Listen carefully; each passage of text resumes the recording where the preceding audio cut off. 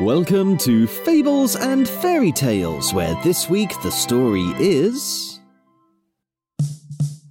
Herbert's War.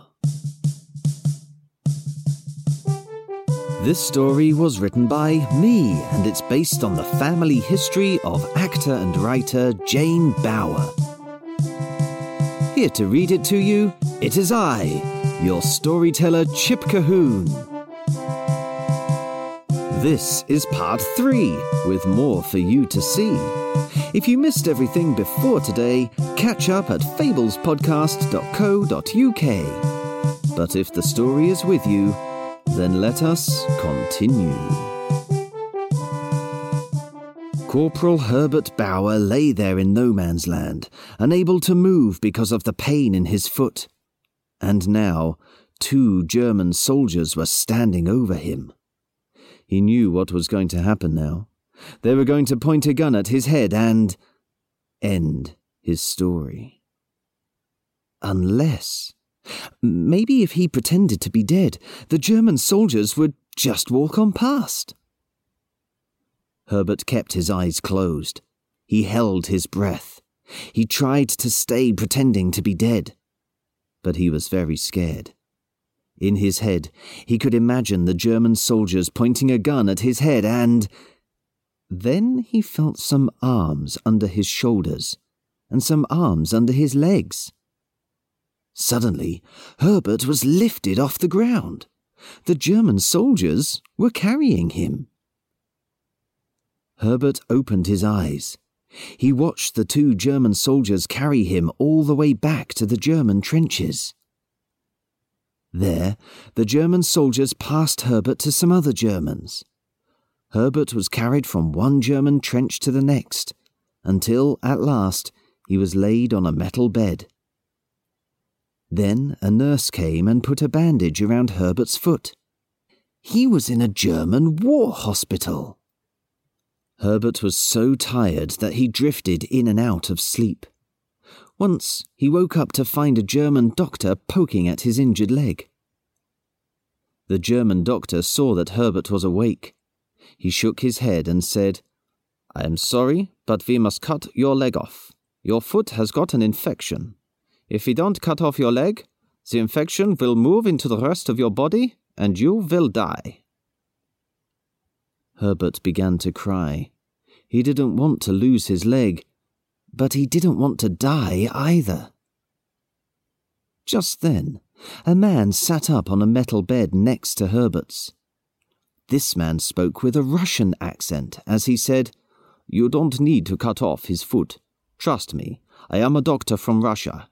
I think I can save his foot." The German doctor shrugged. "Very well. You can look after him, but if he dies from the infection, remember, that will be your fault." After the German doctor had left, the Russian doctor came over to Herbert and said, "Don't worry, I will not let you die. My name is Dr. Figanoff. I am a prisoner here too, but I am a good doctor, and I think we have everything here that we need to help your foot get better." Dr. Figanoff was right. Herbert was still alive 2 years later, and he still had both his legs. By now, he wasn't in the German war hospital anymore. Instead, he was in a German war prison. But at least he was still alive. Towards the end of those 2 years, some German soldiers came into the prison and let all the prisoners know that the war was over. Britain and its friends had won. Germany and its friends had given up. Herbert was finally allowed to go home. He was so happy to see his wife again and his 2 sons. Not long later, they had another son, Len. Dr. Figanoff went home as well. He and Herbert stayed friends long after the war was over and wrote many letters to each other. So that was Herbert's story. But I have to ask you, do you think that story is a true story? It sounds a lot like one of the stories Jesus made up. You may have heard that story too. It's called The Good Samaritan. It's the story of a man who is beaten up by robbers, but he's rescued by one of his enemies. It's a lovely story, but people usually think Jesus made it up to teach us that it's important to care for everyone, even those people who aren't normally your friends. So, do you think I did the same? Did I use World War I as the setting for my own Good Samaritan story? Did I make it up just to teach you to look after everyone, even those people who aren't normally your friends? Well, remember the son that Herbert had after the war? His name was Len. Len grew up and had a daughter called Jane.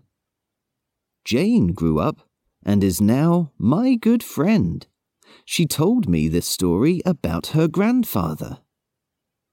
So yes, it is a true story. Amazing, isn't it? Do you think it still has something to teach us, though? That was the tale of Herbert's War. Thank you for sharing it with me.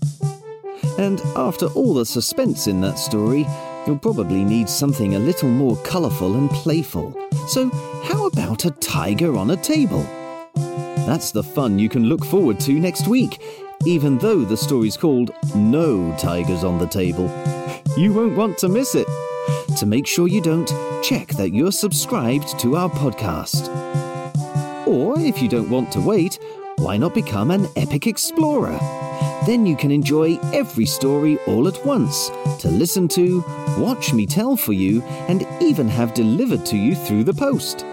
Listen to the message at the end of this podcast for more details, including a very special offer if you join soon. Right now, though, it only remains for me to say cheerio, and I hope to hear your story soon. So, cheerio! And I hope to hear your story soon!